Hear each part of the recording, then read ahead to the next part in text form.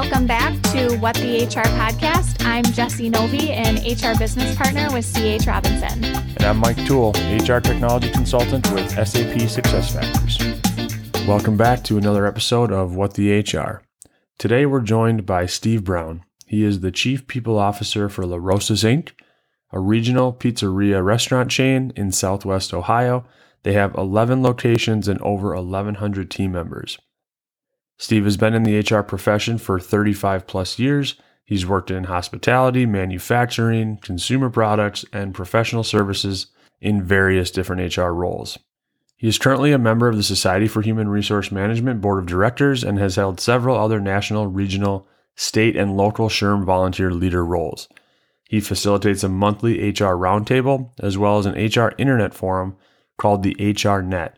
It reaches over 12,500 people globally every week. He is very active in social media and has a nationally recognized HR blog called Everyday People. He is the author of 2 best-selling books on HR, HR on Purpose and HR Rising. As always, if you enjoy the podcast, please take a second, leave us a review. We greatly appreciate it. Enjoy the episode. All right, Steve, thanks so much for joining us. Absolutely. I'm excited to be with you too. Absolutely. Well, hey, as a way of getting started, can you tell our listeners who you are, what you do, and maybe who you work for? Oh, I love the formal introduction stuff. Hi, I'm Steve Brown. I'm the Chief People Officer for La Rosas Pizza. We've been in business 67 years, which is very different for our restaurant concept. We're kind of a tradition, an iconic place here. And I do everything strategic around HR for the organization, all the people stuff. One of the cool things, I was made Chief People Officer in about a month and a half ago. And the reason it is that we have decided to formally be a people-first organization. And they said, well, the person in charge of people should be there. And I went, well, that's really cool. So, Absolutely. Congrats. That's great. Absolutely. So it seems like this year, every time we start these interviews, we kind of start with the pandemic, just to hear everybody, because everybody has a different story around it. So I want to get to your books and kind of what you're doing, but can we start with kind of a quick rundown of the pandemic, how you handled it, and maybe what you learned coming out of it? Sure. One of the interesting pieces of being in the restaurant industry is we never closed. It was funny. We were considered essential when it first started because people went, oh my gosh, how do I eat? Because everybody was so worried about, I eat out all the time. And then they said, I can't eat out and all the restrictions that came up. So here's some things we learned. One, we had to become agile. Everybody talks about agile, but we don't do it. It's very altruistic. Oh, we've got to be agile. And then 17 months later, something happens. We had talked about curbside pickup at our locations for 3 years, not an exaggeration. And then the CEO, Michael, pulled all the people from operations aside one day and said, I want curbside pickup tomorrow. And so they changed everything they did. And the next day we had it. And you just go, wow. So as we went back through responding and reacting, because things changed so rapidly and nothing was consistent, we overreacted like everybody else and swung the pendulum really far. And then the regulations that came from the state and the federal government really constricted our business model. But again, we never closed and our team members never went home. Yeah. The vast majority of our people very rarely worked remote. Our frontline people can't. One of the things coming out of it, I've learned, a lot of the talk in conversations in the HR space is white collar based versus blue collar based. So we're not looking at how is work happening. We go, how does work affect white collar people? And we'll make decisions on that.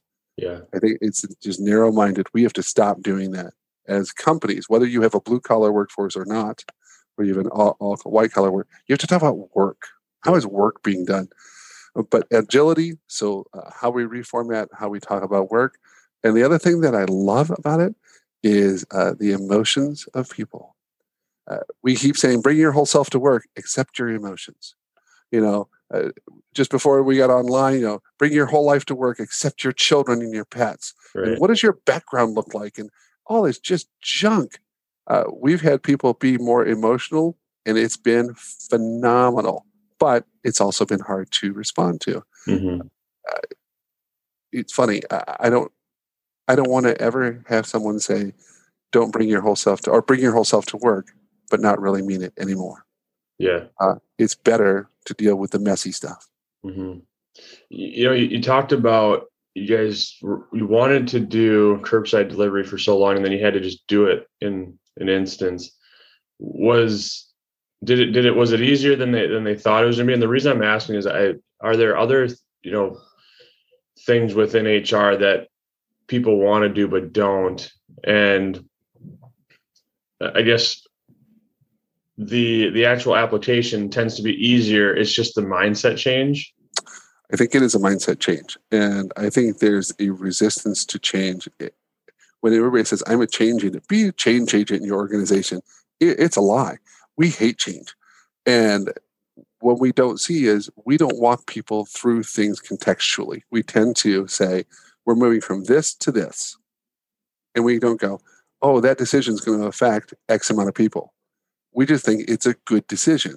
Mm-hmm. So my thing is, one of the things we just came out of, I'm much more of a simplify the world type guy. So we're doing something really radical called breathe, check. Mike has a great idea. Hey, Mike, before you launch that, take a breath. And then say, who does it affect? It doesn't say stop doing it, but slow down. You have time. Do that, and then check who it involves. Talk to those people, and then move forward. Mm-hmm. So we're trying to put more mechanisms from an HR standpoint, a people operations standpoint of how do we connect and be a conduit between things to allow work to happen instead of it being clunky, department, good leader I don't like, all the personality stuff that comes up. But mindset is the big thing. We tend to think of what we're not doing instead of what we are doing. I would much rather say, because we're doing this well, how do we move forward? So a lot of what I'm doing now in my new role is reframing mindsets, having more intentional conversations. The majority of my day, I'll be honest, I talk, which is hilarious. What do you do for a living? I talk to people. That's great. But that in your first book too is that HR needs to get out of the office, right? Get out, talk to people. You don't want to be viewed as the place you don't want to be sent to or go to. I'd love to have you talk a little bit more about that and how that's maybe shaped your culture at where you're working today, and just maybe some kind of tips and tricks on getting out of maybe the compliance or some of the back office things to get out and actually talking to people more. If you hear the term in your organization, I have to go to HR, it tells you where HR is positioned in your company. Mm-hmm. So HR is, whether it's seen internally on an org chart, it's really viewed as an external function. I go to you only because. Also, HR people, and I had a conversation with one of my team yesterday about this. Well, if I go to the store, what do I talk about? Well, what if you just go to the store? See what happens. Just show up. Yeah. But if I don't have a purpose, I can't go. Here's what's challenging in doing this from an HR perspective and from a work perspective in general. The majority of people at the work are doers. They're great doers. I get something on my calendar. I have a method. I get it done. I knock it off. I move forward. I agree with that. I think there needs to be a mix. There needs to be a relationship component as well as a production component. If we had more relationship stuff, we'd produce things differently. We tend to produce, and we have very shotgun type conversations. So like, Mike, how you doing? Jess, how you doing? Great. We really don't care. And we go do work. Instead of saying, hey, Mike, how's it going today? And give you 5 minutes of time. Mm-hmm. 5 minutes. You might learn more in that 5 minutes that you just weren't aware of than just doing the drive-by stuff. Yeah. I think you'll also find through those interactions too that the business will start to come to their human resources or their people representative for things that maybe aren't even like an area of specialty for the HR or the people expert, but because that relationship has been developed, you kind of become their first contact, if you will, and then you can either try to solve the problem if that's in your wheelhouse or connect them up with somebody who might be a better resource for them. But creating that trust and that rapport and that relationship out of the gate just opens up a realm of possibilities for not only the HR representative or the HR team, but also, frankly, for the business as well. Absolutely on point. One of the things that we're trying now, one of my new theories, I love that. I get to be a thinker, is I don't think there are silos in organizations. I think there are people who lack relationships. If I have a relationship with you, chances are I'm not going to allow you to be siloed. Now, it doesn't mean that there aren't people who are difficult or distant, but I need to get you back into, hey, how do I pull Jess back in? Hey, how do I pull Steve back in? And it has to be done through relationships, and that takes time. Mm-hmm. Are there some challenges with the way that you lead the organization from kind of people first, and then you guys being in the industry that you're in? It seems like maybe that industry isn't historically known for running in that way. I mean, focusing heavily on the culture. How is it made that, how long have you guys been open now? 67 years. 67 years. I'm guessing that the culture that you've built is unique in that industry. Can you talk about some of the challenges that the specific industry brings, and then maybe how your culture has actually changed over the course of the time you've been there? Sure. I think the biggest challenge facing all organizations, but ours especially, is staffing right now. Right. How do I have people enjoy what they do? So here's what's hard. We tend to think in long term. I'm going to have Mike for 15 years of his career, instead of saying, I'm going to have Mike for the time that I have him. So why don't I say, for the time that Mike works for me, I just make it amazing. And if we do that, then we can hopefully increase our retention and quit focusing on turnover. Because when you focus on turnover, it's too late. People are gone. And then you go, well, we'll do exit interviews and go find out why Steve was a bad manager. Well, you're just losing time. So culturally, what we're trying to do is look at a development focus versus a performance management focus. So hang with me just for a second. I want to develop you every time I talk to you. Every time. I don't have to measure you because I know how it's going. So we're looking at how our operations leadership works with our general managers, and our general managers, how they work with their assistant managers, and it's just good. And then to the front line, we're trying to take a top-down approach only because of communication, not from a leadership standpoint. But it takes incredible effort and breaking mindsets. I love what you said earlier, Mike. The idea is, if I do this, we won't produce pizza. Right now, while we're on the podcast, they're making pizza. Mm-hmm. Mm-hmm. Okay, we just lose sight of that. And they're doing a great job doing the production work. So how do we develop the human side of them? And one of the things I'd love to see us change as an industry is quit thinking of human and people relations and people operations as a soft skill. It's a business skill. Yeah. Mm-hmm. It just happens to deal with the human side of who we are. Mm-hmm. Is that? I think. Go ahead, Jess. Yeah, I think that's incredible. And as I was listening to you speak there, Steve, I was thinking about a specific grocery store chain that I'm aware of that kind of has a very similar mentality. They tend to actually be kind of a hot spot for like high school kids or kids that have recently graduated from college, because they have done such a phenomenal job of being a stepping stone for these young individuals and really teaching them business skills, customer service skills, knowing that that relationship is likely to be relatively short. As short as maybe, hey, I need some employment over the summer, before I go off and do something else. Or maybe it's, hey, I'm going to college and I need to fund that education. And so I'm going to work part-time while I'm going to college. And the business leaders of this specific, organization keep that in mind. And they still treat that employee as if it's a career and not just a stepping stone to something else. Sure. I think that's a healthy way to do it. If people translate into becoming career restaurant people, they're incredible. Mm-hmm. But they're incredible while they're here, whenever they're here. If I can teach you how to work in a high production environment, and truly find out what multitasking is when tickets just keep coming out and coming out and coming out and coming out, and you don't lose your mind. How do I interact with people who are different than me? How do I communicate better? There's so many things to teach people, as well as in the end, they're going to do the good job you want them to do. Mm-hmm. Yeah. I'm a little biased. I worked in the restaurant industry for 8 years. And I, 18 years into my human resources career, still tap into examples of when I worked as a server. So Awesome. That's incredible. Mm-hmm. Well, I love that you guys take the approach of we have them for as long as we have them.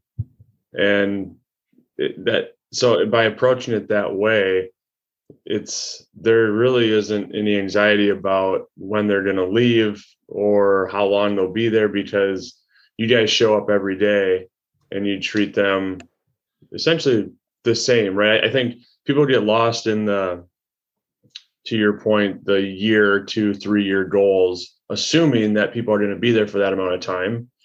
And that allows them to get sidetracked if retention issues do come up. So within those interactions, Steve, when you talked about we develop people every time we talk to them, like what can you talk a little bit more about that and how you approach every interaction with people to develop them? This is a real challenge because you have to value others in order to have this mindset. So I can't think of the person that bothers me as my example, as my lighthouse. I have to think of the person as, there's a slide I have in a presentation that says most people are good. I believe that most people are good. Mm-hmm. You got to start there. So instead of saying, well, this person, we tend to move more towards this person is the one who sucks my soul away, and that's how all people are. And it's just not true, but we miss the good people. So my thing is, you got to be, from an HR standpoint, of what's going well today. Simple things. Tell me 3 good things. Come on, hit me with 3 good things. And if they say, oh, my kid just joined the softball team. Well, that's cool. Where do they play softball? And then really take an interest in that, understanding that's not going to be what people do after you leave, but you have to be the model that goes in. And the second thing is I'm trying to teach them the mirror principle. The mirror principle is this. If Jess wants my attention and I give her my attention and she values that, that's so good. We have great interactions. I go, Jess, if this has value, then I want you to turn around and do that with someone else. And so you have to walk people through this. You can't just make it a program. It's daily behavior. The other piece to this is we're trying to be much more of a behavior-based organization because that's how work really happens. Instead of being a process-driven organization, you need processes. This isn't an either-or thing. But I can work on your behaviors far more than I can work on the processes. Real quick story. We had a manager years ago. We had a cleaning list. And on the cleaning list, the servers, Jess, would check, hey, did you do the cleaning thing? And I looked in the check. And I walked out into the restaurant and it was destroyed. And I went, now, wait a minute. So I went to the manager and go, hi, is your restaurant clean? And he says, well, I don't know, because he was in the kitchen. I said, well, tell you what, I read your list, which was the process we had, and it's checked off. Come here. I want to go, look at this. And he goes, oh my gosh, I'm so sorry. I said, don't be sorry for me. Your guests are going to come in here in an hour. Now, here's what's happening. You've put up a process. We as a company have put up a process that allows the server to go home because that's what she wants to do or he wants to do. So they check the box. You go, oh, I've had a long day. You never really talked to the server. They said, is everything done? Yep, everything's done. And you didn't check, and they went home, and everybody was happy, and you went home. Long day, I get it. I said, what if we do this? Put somebody in charge of closing and have them help the people say, hey, Jess, if you get this taken care of, I can get you out an hour earlier. And you work with them through their outwork in order to check the list instead of letting the list lead. People just don't see it. But there have to be, if HR was more of a third-party observer to help people do work instead of trying to confine and conform, it would change how HR is done. That makes sense. So it's not focusing on the kind of nuts and bolts of the process, but so when you said you guys are moving towards, or you are a behavioral organization now. Is that relatively new? Yes. And how Yes. long ago did you guys switch over? And tell me about that process. Well, one of the fun things about being this is just fun to say, I got to say on the pod, is being the chief people officer. Because you got to say that. It's kind of good. There's all kinds of people who are peers of mine, and they come title first, and it just blows my mind. I'm the this. Whatever. I don't get it. One of the things that we did is I've been working on something for years about having a playbook, not a manual, a playbook. How do we do work together? How do we do life together?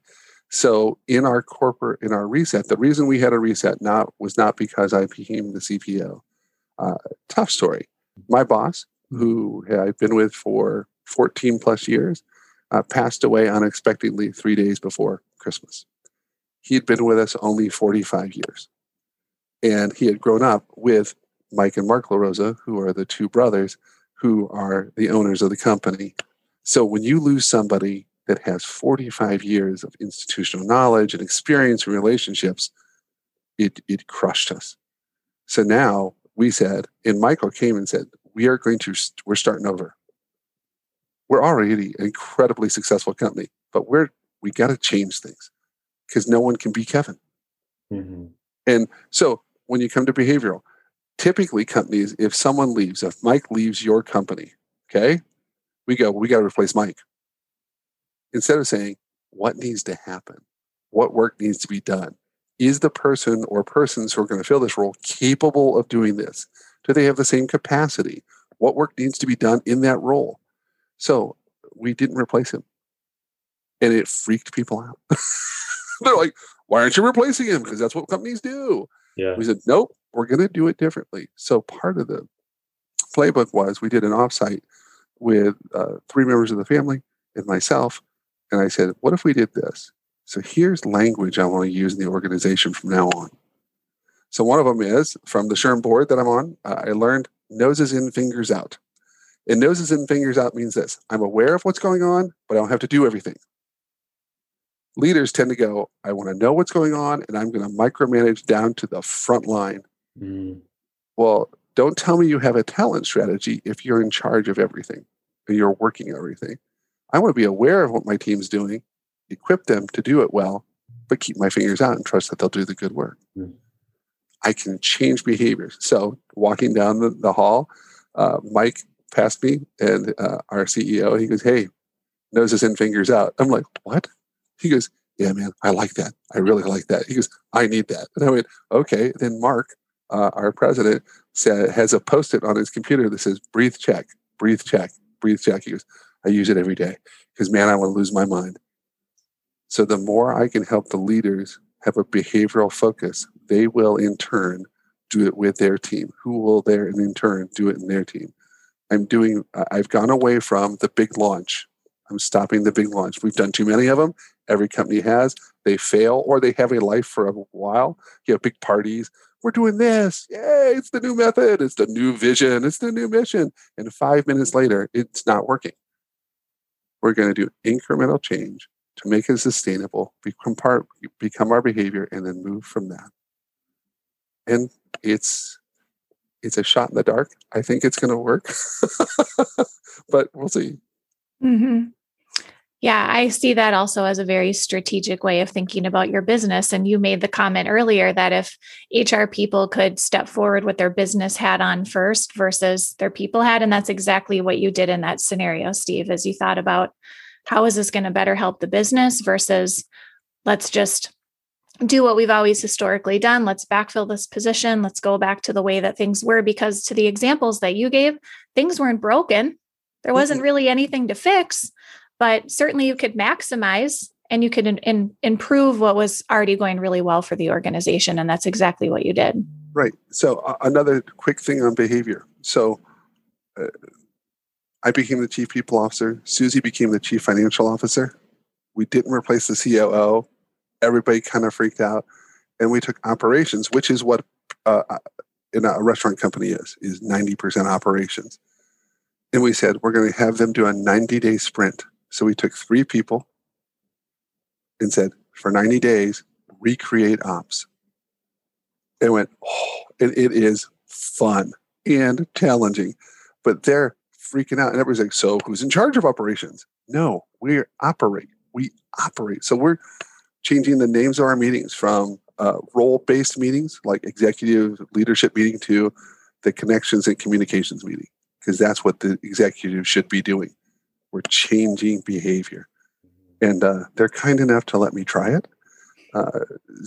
I really think it'll work. I think if organizations would do this or have this with the way it works in your organization, like Jess at yours and Mike at yours, not to copy us. That's one thing I wish we'd get away from on the best practices stuff.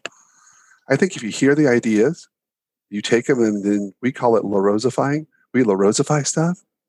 And then you go, this works for LaRosa's. I don't want to be Southwest Airlines. I don't want to be Google. I want to be LaRosa's. Yeah. Yeah. I think it's okay to take a framework, right? An idea from it, but then make it your own. And it sounds like one critical piece in all this is your leadership allows you to be creative and try to, like I've heard you say a couple of times here, where like they just kind of let me do it. I think that's really important. And I think sometimes that these creative ideas get shut down at certain levels within companies. Any major failures from your creativity that you could talk about in the past? Sure. That's always fun. I'll give you a quick example. After Kevin's family came in and cleaned out his office, I went through, because I'm the HR guy, and I wanted to make sure if anything was confidential or if anything was, highly people oriented, I wanted to be safe and I could put it in my office and act on it. Well, I found a diagram that my boss had asked me to draw of the company, of what the company should look like instead of being an org chart. So I drew a bubble diagram. Honest to goodness, it's bubbles. It says areas of work, and these people work with these people, and this is how I see the flow of work. And that was in 2013. And so I found this spreadsheet that I forgot I even did in 2013. So for 8 years, we didn't do anything with this funny diagram. I go, I wonder if I take this to lunch with a CEO, what he'll think. Now, my CEO is amazing and wonderful, but he is a linear thinker, and most people are. So I said, hey, bubbles. And I go, and here's the line diagram, so you're cool with it. But these, how these work together. He goes, man, where's this been? I said, well, I brought it up 8 years ago. and we weren't ready. And we weren't. There have been several things that I've done that were much more big launch type initiatives, and you can't sustain them. I read an article before the pandemic about the failure of big meetings. And then I went back and go, how many big meetings have we had? We had a thing called You Make the Meal. And honest to goodness, we rented a convention center in one of the local suburbs. We had balloons and food and cake and music, and it lasted a year. Thousands and thousands of dollars went into a people-first initiative, and it couldn't be sustained. Yeah. So I think the big launch thing is my biggest failure, and it's hard because it's just natural. It's what you see most companies do. I mean, Apple gets on stage and goes, here's the new watch, and people lose their minds. But what they forget, that when you watch their commercials, they never talk about their products. They talk about experience. Yeah. So what Apple sells is experience, and you buy the watch or you buy the phone. They've got it. So they do big things well. It's more of an announcement type of thing, a launch of a product. Man, I could kick myself for all the time I've wasted trying to do these big things. Yeah. Do you think that, Steve, that's a result of, and I'm just kind of thinking from past experiences, because I've certainly worked for organizations where there has been launches like that. And, I guess, do you think that those fizzle, probably for a multiple of reasons, but because there's like hype thinking that the people involved that made the decision are going to think that the employees that are impacted by this are going to think that this is like so cool and it's going to change the way that I show up to work or I do work, or I'm going to make more money, or whatever the case may be, but that the people aren't really buying in. They don't see the hype behind, what's being pushed by the business? Or do you think it's something else, or maybe a combination of both? I think it's a combination. I don't think that the majority of communication that happens is audience-based or audience-focused. I think it's initiative-focused. So one of the things I just came up with this week was, I want your input instead of focusing on your output. Yeah. I want to hear what you have to say about this, and understand we still may go in the direction I think we're going to go, but I'm going to ask you for your input. There's years of stuff on empowerment and engagement. Everything is very top line and very heady. Instead of saying, I want to hear from. And however you do that in an organization. So if you do pulse surveys because you're large, then take that information as input, not measurement. We keep doing things to say, let's see how good we are, or let's see how bad we are, instead of saying, we're trying this on the curbside pickup. Fantastic. I don't have it. You can't see it right now. I have a flip chart. It's my best tool ever. And when I have to explain to people what a flip chart is, I have markers and I color all over and I draw in wild ways. So Michael took my flip chart. He goes, hey, can I borrow the flip chart? I go, yeah, you own the company. Sure, go ahead. So he took it, and I'm telling you, he was on fire that day. He took it, he banged the crap out of it, knocked the handle off of it, put it up, and he goes, I want ideas right now. You guys are my team. You're talented. I know we can make this happen. And they took the markers and the flip chart. I wasn't at the meeting. Knocked it out. He came back. I saw somebody walk in like it looked like the 1950s, big rolls of paper, and they're rolling them all out. And honest to goodness, the next week, our store where they went to had curbside pickup. Mm-hmm. But it's because they had input from others and listened to others. We've lost sight of that. Yeah. It certainly has to start with a good listening strategy, whatever that listening strategy tool is. But then I think what I also heard as a part of that, Steve, was that there wasn't like this big bang. It was something that probably is now very embedded in your culture. And like people are just doing naturally because they see the benefit and the value, and because their ideas and their input were plugged in at the beginning of the idea, instead of having some big event with a bunch of balloons, to the example that you gave earlier, and a lot of investment in money. Like, let's just, I'm an example that I'm personally thinking about is DE&I strategies. Companies have been trying, for various, reasons and over a course of years to try to implement certain DE&I strategies. And with the change in the landscape this past year, I think companies have taken that work a lot more seriously. But if you launch that with a big bang, the people's reaction to that is probably going to be like, oh, just another event, just another thing. But if they invest maybe in a DE&I source, or they have somebody designated to that work, and like slowly but surely there's more communication on it, and there's more ways for employees to get involved, and it doesn't just happen over the course of a week or a month or 6 months, that's when I feel like people can grab onto it and understand the value and appreciate the time and the energy that the organization is building into that initiative. I think it's, again, a very, very good point and a very good perspective. One of the things I talk about when I give presentations is this: we're already diverse. It's a fact. Yeah. So let's embrace that. Let's embrace how we're different in order to do this. So here's one thing that we're doing. Back to your behavior thing, Mike. We're using strength finders, which isn't new, but no one uses it. Okay. It's like every assessment. We've taken 5 million assessments and we go, well, Steve's of this or Steve's of that. And we use it to make us less diverse. So if you're an extrovert, that's a label. If you're an introvert, that's a label. Instead of saying, here's where I'm good. Here's what I do well. Mm-hmm. So if I value who you are, what you do, how you do it, that you're different and you have strengths, I'm building diversity as part of my fabric. I'm making sure inclusivity is in there because I want to make sure you're on my team and then equity is going to be in there because I can't let somebody be an outlier. So you have to teach people a fabric-based approach instead of a launch of a big program. Mm-hmm. How long have you been doing the Strength Finders? I've been trying for 7 years. Okay. I'll be so honest. I have an assessment on every single person, but finally, some of these things take time. I don't think people understand. Even if you're with a company for a short time, it takes time to build good people operations. Mm-hmm. Because if not, you're going to put it on top of people instead of including them or forcing them through it. And you'll stumble. Had an example where I made a big change in my department. I forgot to go to one of my team. I preach this all the time and then didn't do it myself.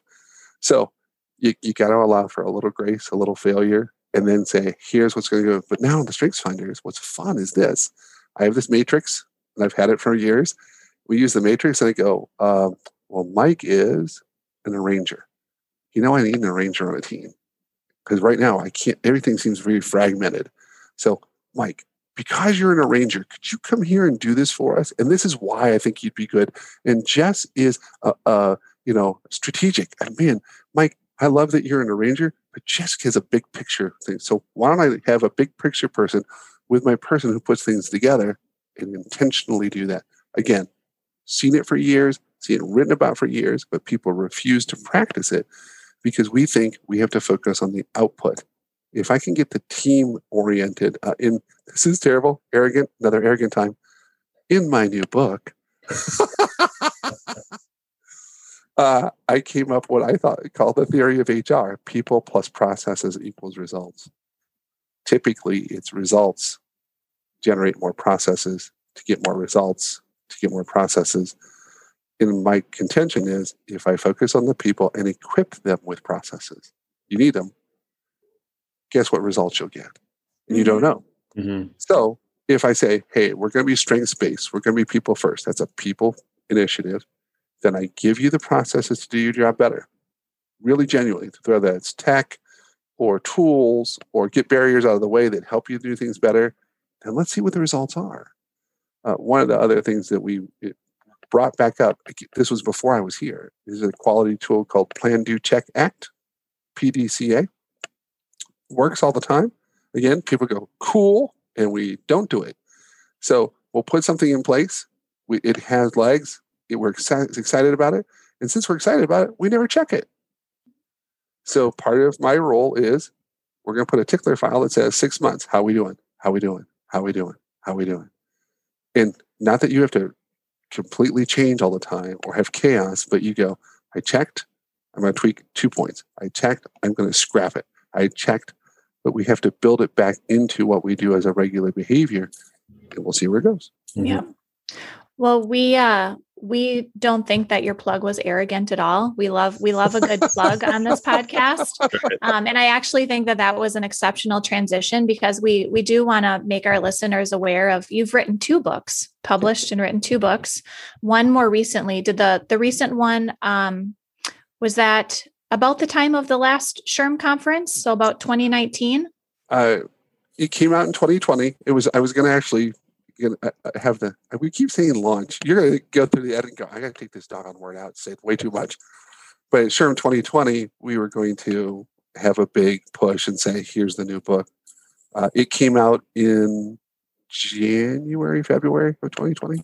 Okay. So could you share with our listeners a little bit about both of them and maybe some of the differences so that if they're looking to want to purchase and they're not really sure which one, and I'm sure your arrogant plug, which again was not arrogant, you'd say, get both of them. Both of them add a lot of value, but helping them to decipher between the 2 of them, I think would be helpful. Mm-hmm. Sure. The first book, HR on Purpose, I wrote because I was tired of people tearing down our profession and for people apologizing for being HR. It's embarrassing. It's the only profession I've ever been in. It's the only job I've ever had in some form or format. And I'm incredibly passionate about it because I want HR people to value what they do. You have to quit being somebody who's an also-ran in your organization. And I'm not talking about role. I'm talking about owning our jobs and our roles just like salespeople do, just like marketing people do, just like operations people do. They're very proud of, I'm an ops. You're like, woo, man, okay. And they run through a wall. HR people go, well, I'm kind of sorry. And it just, I want people to be more confident in what they do. So it was about ownership, in being very positive about being in the profession of HR. The second one was this, and it's not a new concept, but it's, again, not practiced. Lead from where you are. we tend to lead in organizations based on roles and titles. If I'm a C level person, if I'm a VP level person, those are things on a wall or a door or a business card or an email signature.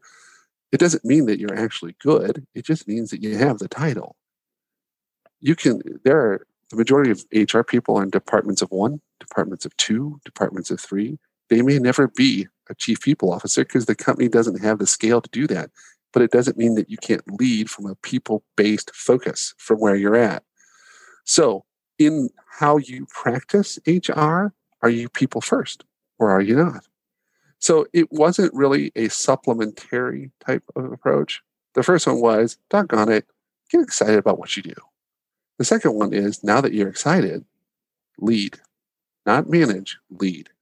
And if it leads to great growth career-wise, wonderful. If not, wouldn't you feel more fulfilled knowing that you're driving the organization forward through people? It's something that's been missing in HR forever. And so what was, when you released HR Rising, is there, what's your favorite part of writing that book? Well, I think the favorite part of writing both books is I'm a storyteller. I'm not a model person. So when you read it, people go, that's a good story. Yeah. And then you weave a point in it. And what's funny is people remember stories far more than they remember. If I said, tell me the 7 habits of highly successful people, which is probably one of the most successful business books of all time, and people go, there's 7.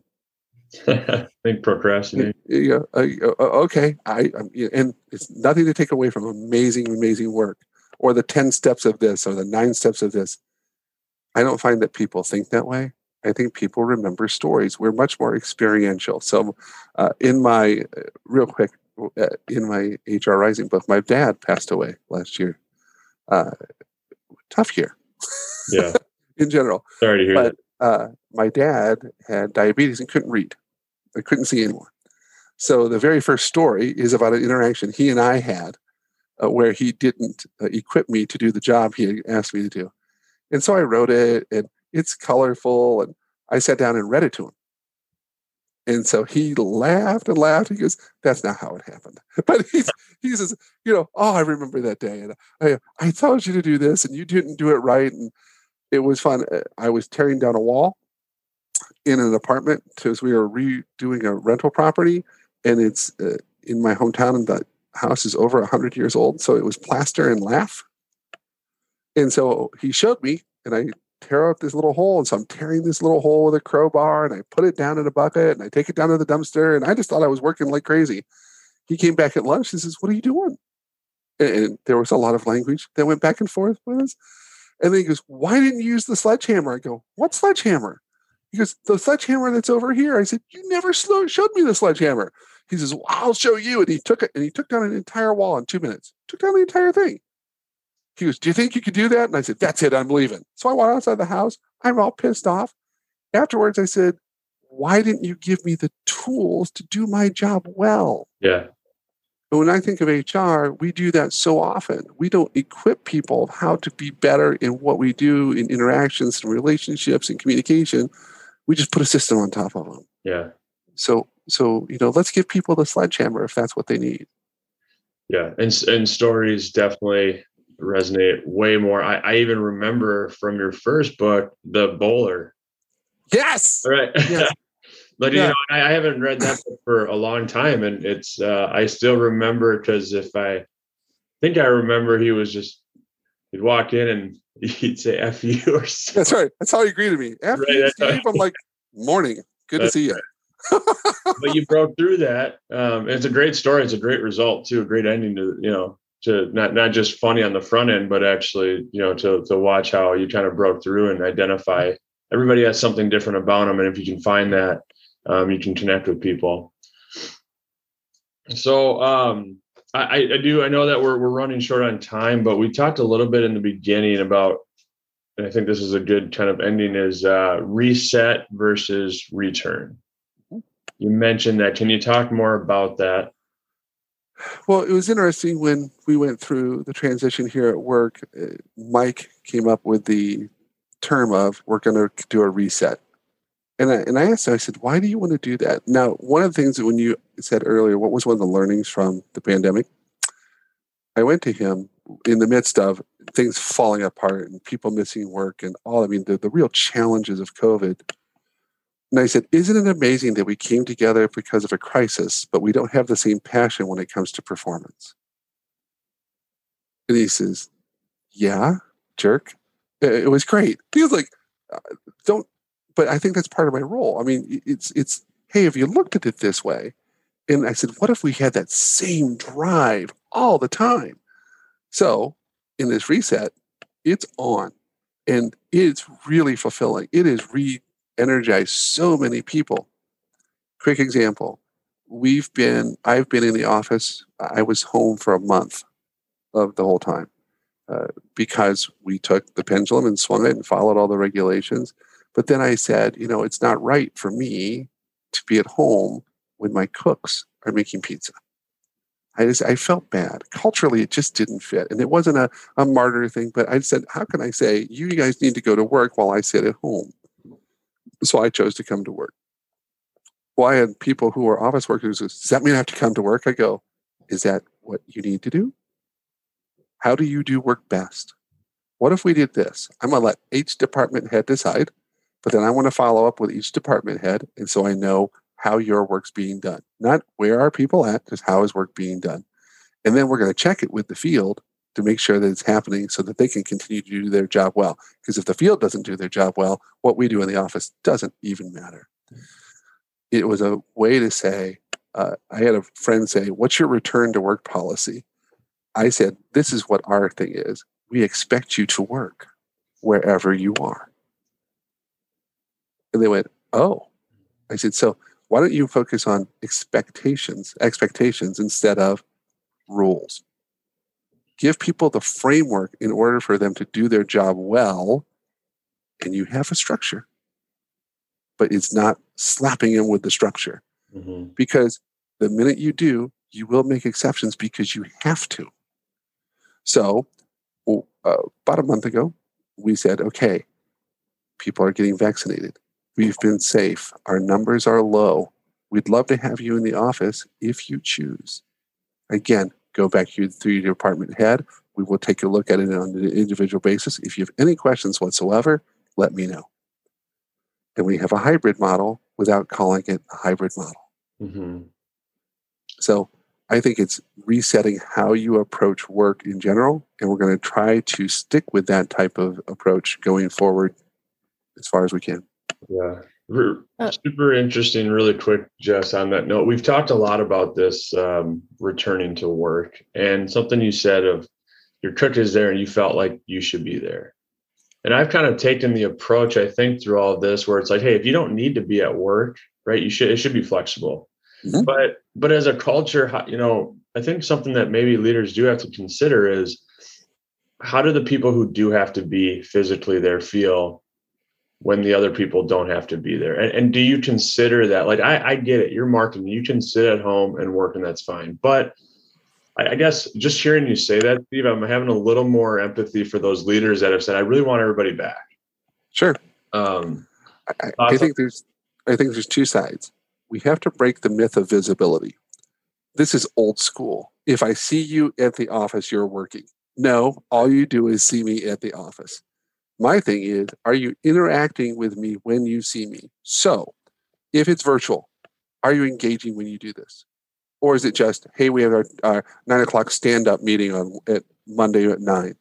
Well, what's the point of doing that? And if it's not engaging, if you notice that Steve's not engaged, is somebody on your team going to them and going, hey, what's going on? How's it going? Is something happening? And check on their well-being, check on the things that are there. But expect engagement. Well, then have an engaging meeting. Doggone it. Don't just throw up 75 slides and a bunch of stuff. And in the background, I have more distractions naturally. Okay. One of the things I wrote in the new book is how to work in the midst of interruptions instead of stopping interruptions. Because interruptions are our reality. Right. So quit saying everything has to stop. Quick example. This is the middle of the day. during my workday, during your workdays, we're recording a podcast and everybody's still doing their job, doing a great job. You can make time for what is important. If you want people in person, then you better be spending time with them instead of just seeing them. The second thing is you have to break the myth of attendance. The assumption is if you're at home, you're slacking off. When I was at home, did I do laundry? Yes, because I could. That meant I didn't have to do laundry at night. So, what are you trying to prove? A friend of mine just said this. She works for an HR tech company. We just were on a call this morning.